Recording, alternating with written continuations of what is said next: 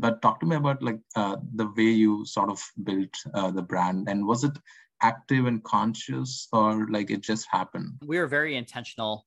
Two things that really came together that allowed us to make Hustle Fund possible. The first was I come from a communities and media background. My co-founder, Elizabeth Yin, she is an insanely good marketer. We were trained a lot in terms of marketing, branding, but also messaging and copy. And we wanted to actually share like a different kind of social contract with founders, which is way more laid back, more kind, but also very much led by content. But here's like the secret weapon to Hustle Fund for how we've been able to penetrate to founders and differentiate is actually the voice guide that we discovered for how we communicate.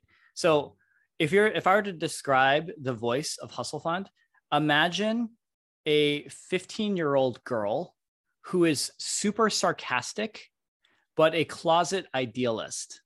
Okay, let me repeat that. Imagine a 15-year-old girl who is super sarcastic, but a closet idealist.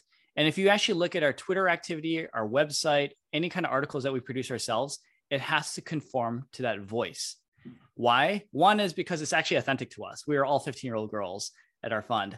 Two is that it just sounds and feels so different from any other venture capital fund. And I guess three, as a result, it just feels a little more fun, right? So once we really identified that and targeted that voice, I think our growth in terms of followerships and the community that we're developing around it has exploded.